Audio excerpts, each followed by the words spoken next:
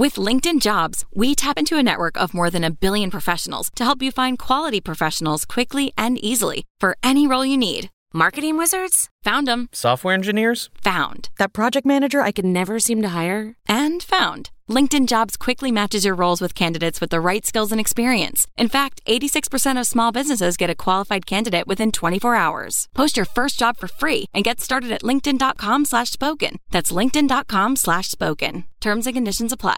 Hello and welcome to the Spike podcast. I'm Fraser Myers, and with me this week we have Spike's deputy editor Tom Slater. Hello. And Spike columnist Ella Whelan. Hi. Coming up on the show, the Tory leadership, extremism on YouTube, and the Vatican's take on gender identity. Boris Johnson, 114. Who can stop Boris Johnson? Barring something extraordinary, he will be in the runoff. We must leave the EU on October the 31st. What is lacking in this debate and in our politics is the energy of shame. I do think that it was a profound mistake, and I've seen the damage that drugs do. Goes drugs past is not unique. Have you ever taken cocaine, Mr. Johnson? Boris Johnson has topped the first ballot in the contest to become the next Tory leader and Prime Minister. With 114 votes, he scored nearly 3 times as high as his nearest rival, Jeremy Hunt. 3 candidates were eliminated, including former ministers Esther McVey and Andrea Leadsom, while others to make it through include Michael Gove, Dominic Raab, Sajid Javid, Matt Hancock and Rory Stewart. Tom, what have you made of the leadership race so far? Well, it's been a bit of a circus. It's been full of scandals, some ridiculous, some not so ridiculous. And the result that we're looking at today, Boris topping the MPs' ballots in the first round, was really nothing anyone wasn't expecting. Obviously, a lot of MPs were falling in behind him. Even Remainers and members of the cabinet had come to the conclusion that he is the man they need right now. I mean, there was an editorial on Conservative Home this week said he's not the leader we deserve, but he's the leader we need. And that seems to be the mood. And as everyone knows, he's very popular amongst the membership. And if he does get down to the final 2, it seems pretty inconceivable that he wouldn't. He's most likely to run away with it. And the rest of the field is really just a case of really the people in contention, particularly Jeremy Hunt and Michael Gove, just trying to position themselves as a more credible, somewhat pro-Leave, more so in Gove's case than Hunt's, alternative to the kind of buccaneering Boris Johnson. There's an air of unreality to all of this anyway, insofar as if you think about any of the candidates' prospectus, it usually comes down on a couple of things, one of which is pursuing no deal, despite the fact that it's quite clear that Parliament will do everything in its power to stop that from happening, and whoever wins the leadership, those parliamentary numbers will not change. The other one, of course, is renegotiating the withdrawal agreement, or at least finding some sort of exit mechanism or time limit to the backstop, despite the fact that not only has the EU made it very clear they don't want to renegotiate, but also there's no one to renegotiate with. The new commission isn't in place. I mean, how this would happen is really quite confusing. And then they all say that they want to stave off a general election, despite the fact that, again, to change those numbers, you would need to seek a general election. And I think just on that point, I think it's interesting that there's all this kind of consensus within the Tory party that Boris Johnson is the one that they definitely need. If you look beyond the excitement within the Tory party, it's not a foregone conclusion that he would be their saviour in the next general election anyway. His unfavourability ratings as of about March, according to Ipsos Mori, were higher than his favourability ratings even amongst Tory supporters, not Tory members, Tory supporters.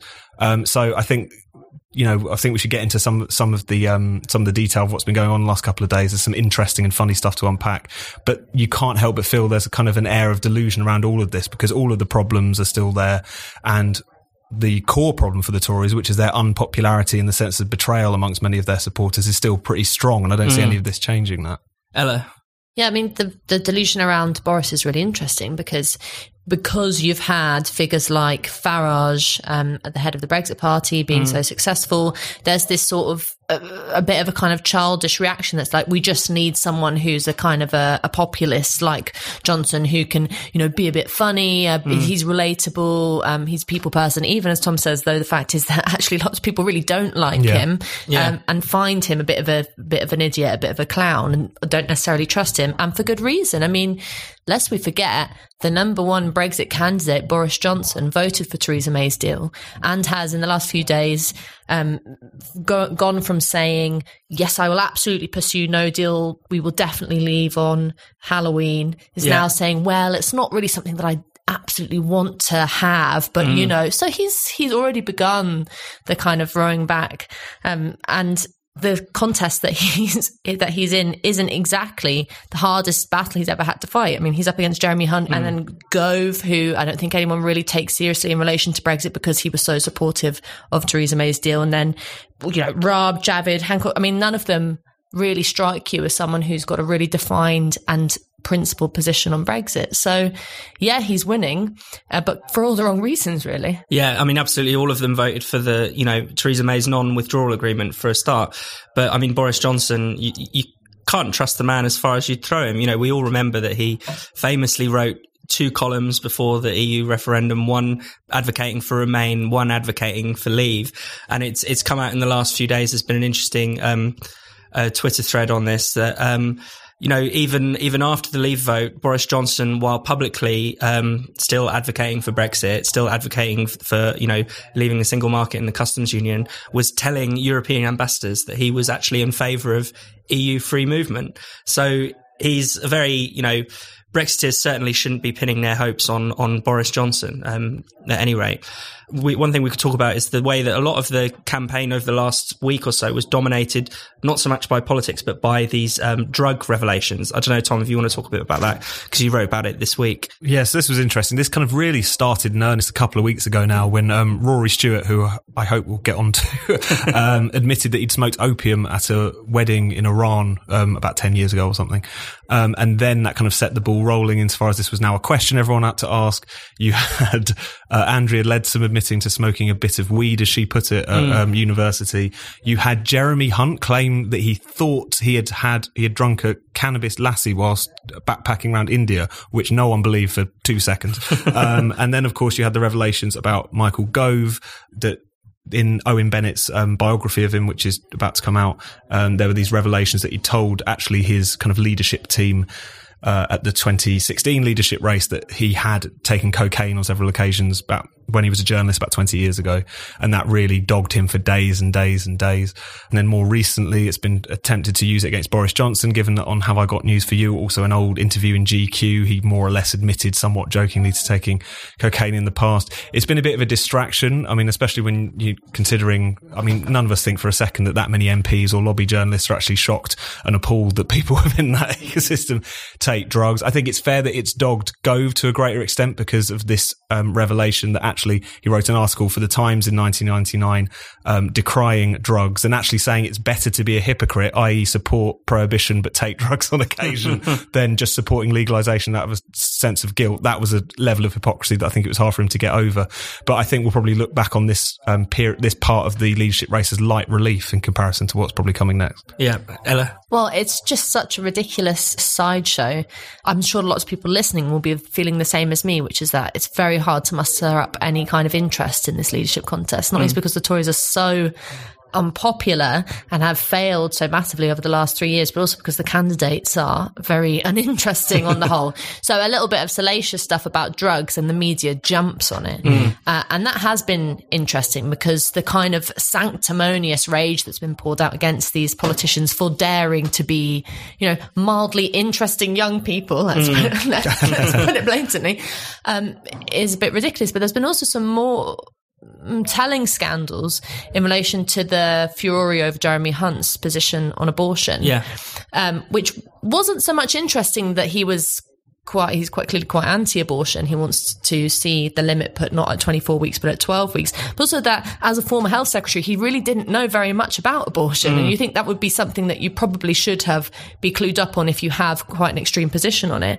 But then again, this is what's been missing from the debate. Everyone pours anger at Jeremy Hunt.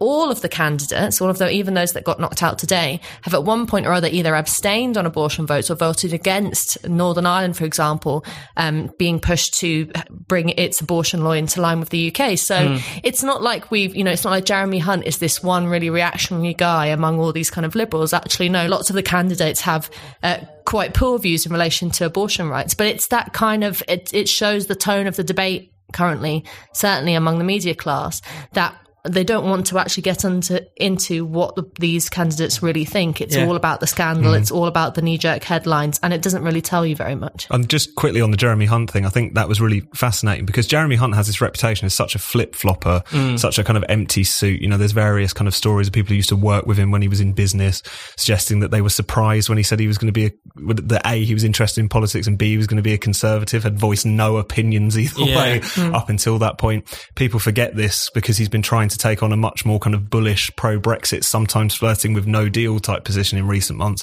But back in 2016, when he was thinking about running for leadership as well, he was going to be the second referendum candidate. No one seems to remember that now. And yet at the same time, the one belief he seems to have held all this time is that abortion should be limited to 12 weeks. It's something that he's voiced in the past and that's come back to bite him now. So, you know, there's a lot of room to be wary about a lot of candidates in this race, but Hunt in particular strikes me as the most kind of untrustworthy managerialist imaginable. Definitely. And one other candidate I'd really like us to talk about before we wrap up is Rory Stewart, who just about squeaked into the next round. I am absolutely fascinated by Rory Stewart because, maybe not so much Rory Stewart himself, but the response to him. Rory Mania, the way that the media class has absolutely lapped up every word of this quite strange old Etonian colonialist. I find it actually kind of skin crawling, the way in which people are fawning over him. I mean, take Jacob Rees-Mogg, for example. People hate him because he's the kind of Victorian, old school kind of posho. Yeah. I mean, Rory Stewart is that, but he's just given himself a jazzy haircut. I mean, he maintains a similar kind of position of sort of like colonial throwback, that I just can't get on board with. But it's also I think the reason why he's been so applauded, certainly by media commentators for one, is that he's doing this faux going to the people thing. So he's going, and there was kind of, you know, jokes being made about the fact that these videos he was doing where he was pretending to video himself, but actually it was quite a high-tech camera probably and he just had his hand stretched out. But it was this idea of, you know, we've got to get back in touch with people. It was really, really patronising. But that's exactly the kind of politics that a lot of people within the political establishment want to see, which is where you just go through the motions of you go out on the street and you, as one very cringy video had it, approach some black people in Brick Lane and like say, can we have a little film with you? And it's just all really shallow. And that, you know, that's what these people want out of politics. They just want to be seen to being among the common people. And I find it really, really cringy. And he has a kind of new age mysticism about him. You know, he talks in his speech about these different energies that he wants to bring into politics. Trying to remember them all now, but I think they're the energies of prudence, the energies of shame, the energies of seriousness, and the energies of action. And the fact that this speech was lauded as so wonderful was really quite strange. He also dropped a real clanger in it halfway through, which really made me laugh, was that he said that he wanted, as soon as he would get into power, to put a sign above the desks of all civil servants that would say the words, "Would you be proud to put your mother or your brother or yourself in this hospital, in this school, in this prison?" And yet his gaffes are kind of excused. And then on the other hand, his the fact that he actually doesn't have this kind of concrete position on all these matters that people like to claim he does. He talks about how we need to make public services better, but at no point has he sketched out a plan for how he's going to improve the prison system for all of our mothers. There's no sense on his Brexit position, this idea of citizens' juries. In an interview with Jon Snow about a week ago, which no one seems to talk about, he made the point to him and said, right, you've ruled out no deal and a second referendum. So what if the citizens' juries, you know, propose one of those two things? What if they propose Remain? And he just couldn't answer the question. So again, this idea that he's fantastic is a bit strange. I also find it interesting that Remainers love him, despite the fact he's an implacable proponent of May's deal, which they spent months decrying as a too big a capitulation to Brexit and all that stuff. And I think part of it speaks to what we've been talking about, which this kind of, you know, former governor in post-invasion Iraq, this kind of guy who walks around the country talking to people less out of a kind of democratic engagement, more a sense of like noblesse oblige, like I'm here to mingle amongst the common people who I'm here to serve. I think there is part of it which it just shows the hunger amongst liberal intelligentsia for our supposed betters to just sort us out and look after things before this mad populist period, you know, turn the world on its head. It feels like that's the only way that it can explain the bizarre and slightly creepy phenomenon that is Rory Mania.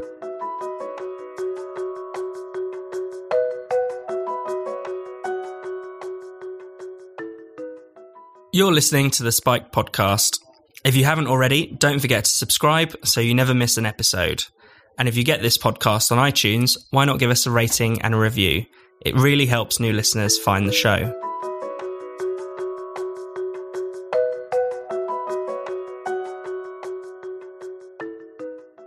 YouTube has issued new restrictions on its platform in order to tackle so-called extremist content. It has vowed to remove any video which promotes or seeks to justify discrimination, segregation, or exclusion. It comes in response to two major stories. Firstly, a highly publicised spat between podcast host Stephen Crowder and Vox journalist Carlos Maza, in which Crowder made numerous homophobic jokes about his rival. And secondly, a growing fear of young people being radicalised by YouTube, best exemplified by a recent New York Times feature called The Making of a YouTube Radical. Tom, is YouTube turning us into extremists? No, as far as I can tell. And I think it's interesting that this is where the discussion is going now. I mean, the Kevin Roose piece in the New York Times, which focused on this character called Caleb Kane, who's a young man in America who has this story of being a kind of disaffected young person, originally a kind of liberal student type, who just got really into YouTube, got into the kind of un-PC corners of YouTube, and then that just led him further and further into the fash, basically. This is the kind of argument.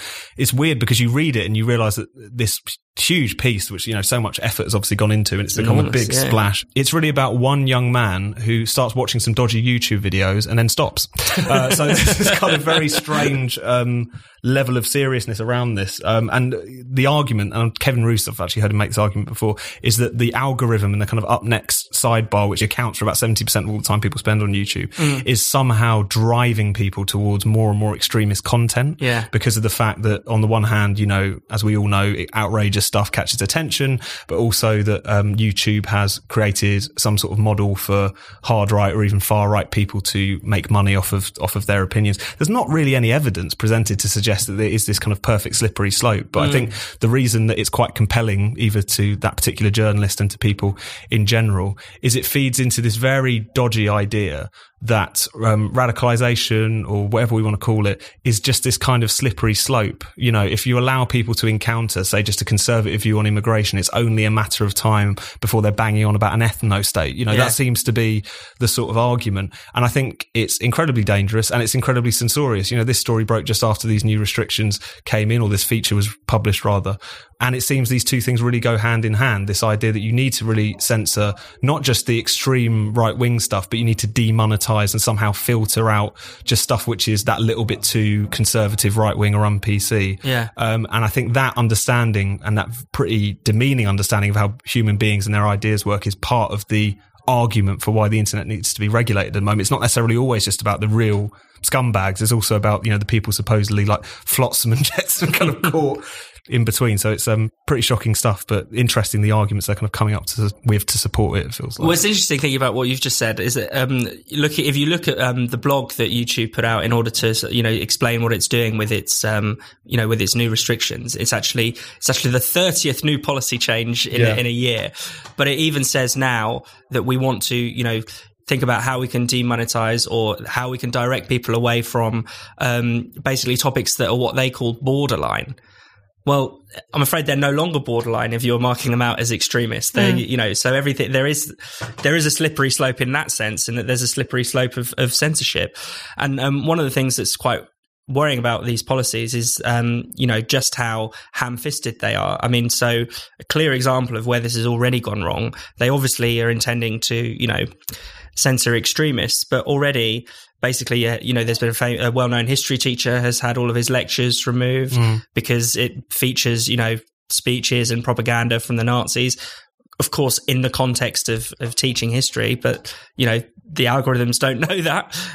There's been news channels that have been taken down. A guy called Ford Fisher uploads raw footage of protests. He started out documenting Black Lives Matter, and then, you know, when he started putting out videos of some of the Unite the Right rallies in Charlottesville, you know, completely as a neutral observer, not even as a participant in these or a promoter of these rallies, again, his stuff starts getting taken down. So the danger of, even if you were, which we never would, even if you did agree with some of the, you know, extremists being censored, you have to recognize that there is a really, you know, strange effect on everyone else. Yeah, I mean, there was another big sort of example and scandal around this in 2017 when YouTube removed loads of footage from the Syrian civil war. And then, activists then said, hang on a minute, not only is it important that people see this, but this footage can also be used, in trials. I mean, it's evidence that is necessary to stay online, and they deleted a lot of it, so they didn't manage to get it back. And it sort of speaks to the fact that YouTube isn't just a social media platform, it's also a tool, an educational tool, it's a journalistic tool. I mean, how many times have we all looked up people's speeches from the past to get quotes from them? And it would be, even people like, I've watched Alex Jones videos to find out what he's saying so that I can, when I write an article about him, I can talk about him.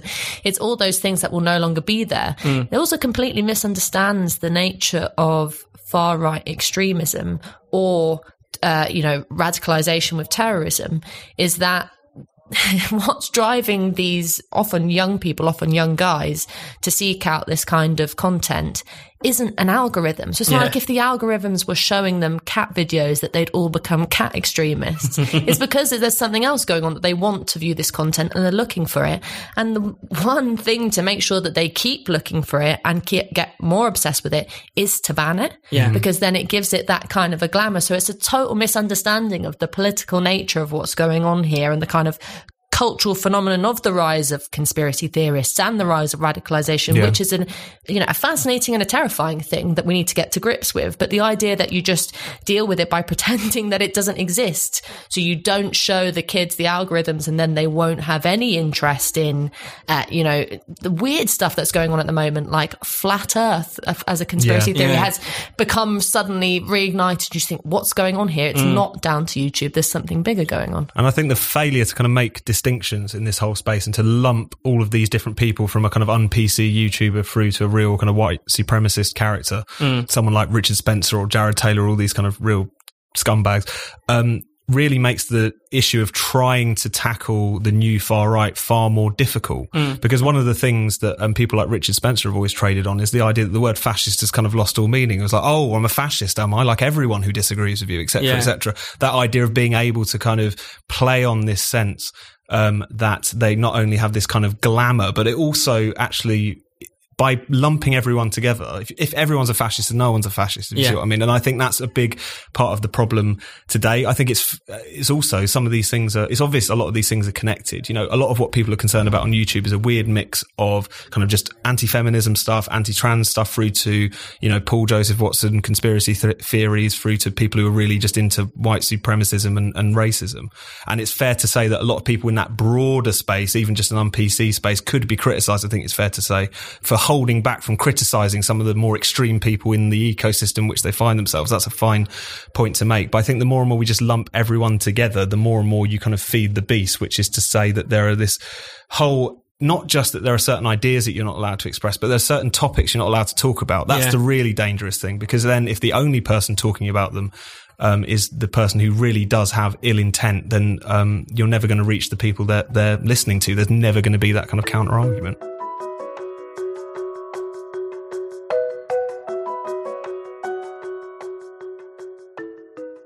You're listening to the Spiked podcast. Spiked has no subscriptions and no paywalls. All of our content is free, and we rely on the generosity of our listeners and readers to keep us going and growing. For those of you who already donate to Spiked, we can't thank you enough. It really means a lot to the team. If you haven't already, then why not consider giving Spiked a donation? You can make a one-off payment or give monthly by going to spiked-online.com.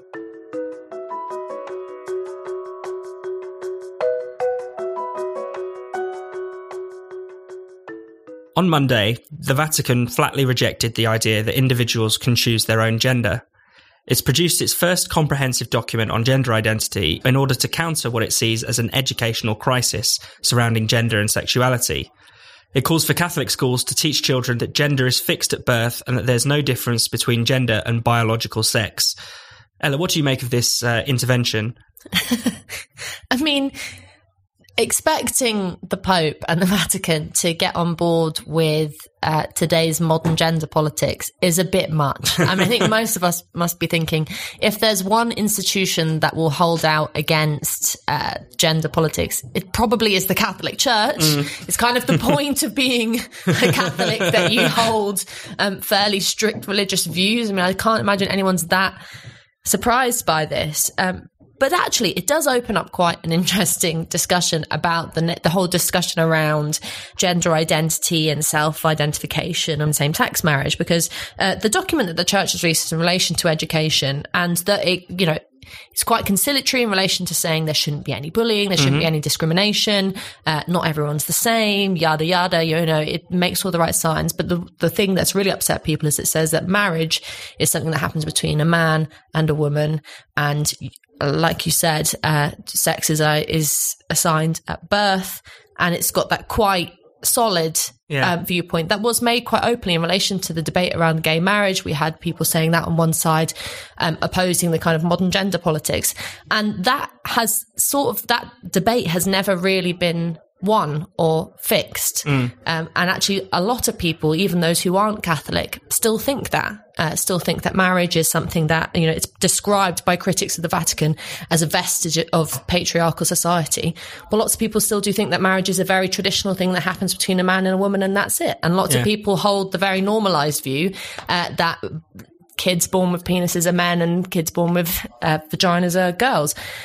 This isn't a radical injustice. And so, speaking as someone who was brought up as a Catholic, I think it would be really wrong to try and force these institutions to kowtow to modern sentiments. I mean, part of the thing about religion like Catholicism or any other religion is that you sign up to its values, and its values are steadfast, and it's meant to be this way since, Jesus said it. That's why you believe in it. So expecting them to kind of be liberal today is slightly misunderstanding the nature of faith. I think you're right, but it's interesting that, of course, the Church of England are very much in favour of self-identification and gender identity, but they're obviously very different. And, you could even LGBT advocates were disappointed because, of course, Pope Francis is supposed to be a little bit different. He's probably the only Pope in history where you could ever say, is the Pope a Catholic, and it not necessarily be a rhetorical question entirely. Because there was a story, for instance, when he discovered one of his a Catholic priest was gay, and he famously said, who am I to judge? But on this issue of gender identity, he has taken a much kind of sterner line. He's always said that it's a threat to the family in particular. Alongside, he put it alongside two other threats, including genetic manipulation and nuclear arms.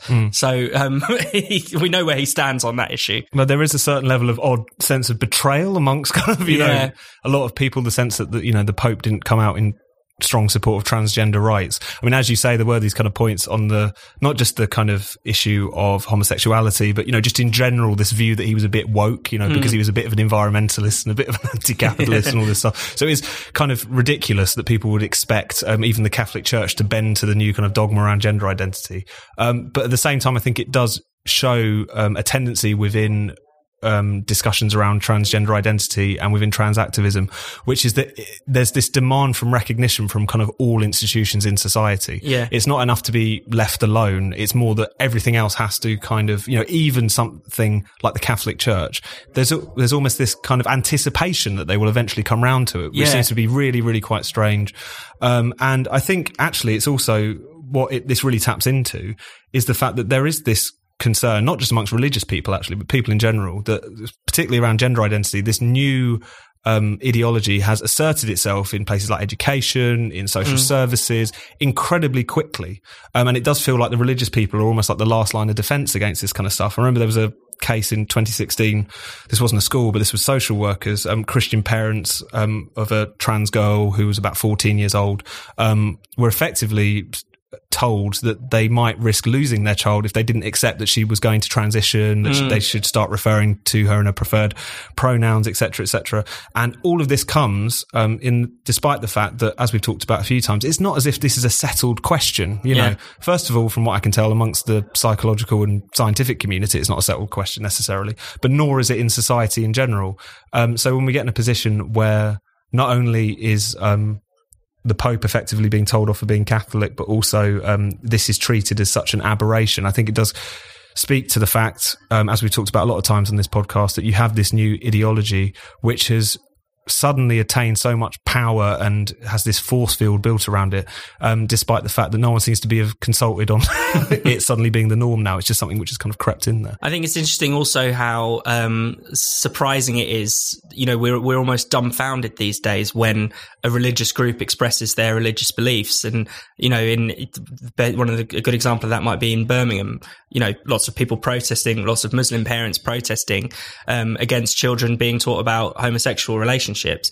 And you're kind of thinking, people are outraged by this, but you're kind of thinking, what do you expect? You know, that is their strongly held belief. Of course they're going to protest against it, but it almost seems unfathomable. As you say, you know, we expect almost everyone to sort of roll over or just go along with all modern ideas and not take their own view. Yeah, you're criticising religion for being intolerant, which it is, but being massively intolerant yourself, intolerant to religious freedom, the ability for people to think differently to you. I mean, if you don't like the fact that the Pope won't reaffirm your gender identity, don't become a bloody Catholic then, or do what most of us did who were brought up Catholic of our generation, is you get to about 7 or 8 and you'll get sick of being told that you can't do stuff, and so you think, okay, then I'm not going to pray anymore, and like that's it. You know, it's something that you can leave aside. I mean, faith and religion is a choice and people should be allowed to have that choice.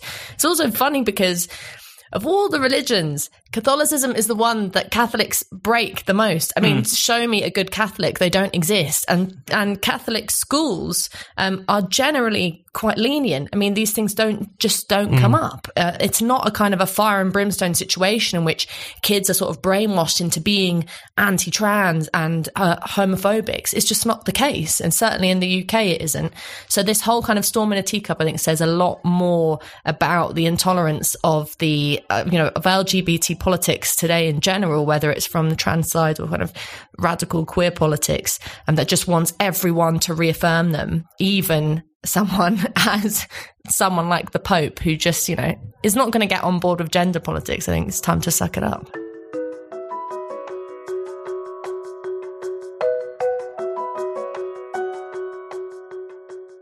Thank you for listening to the Spike podcast. We'll be back next week. And in the meantime, for more great Spike content or to make a donation, just visit spiked-online.com.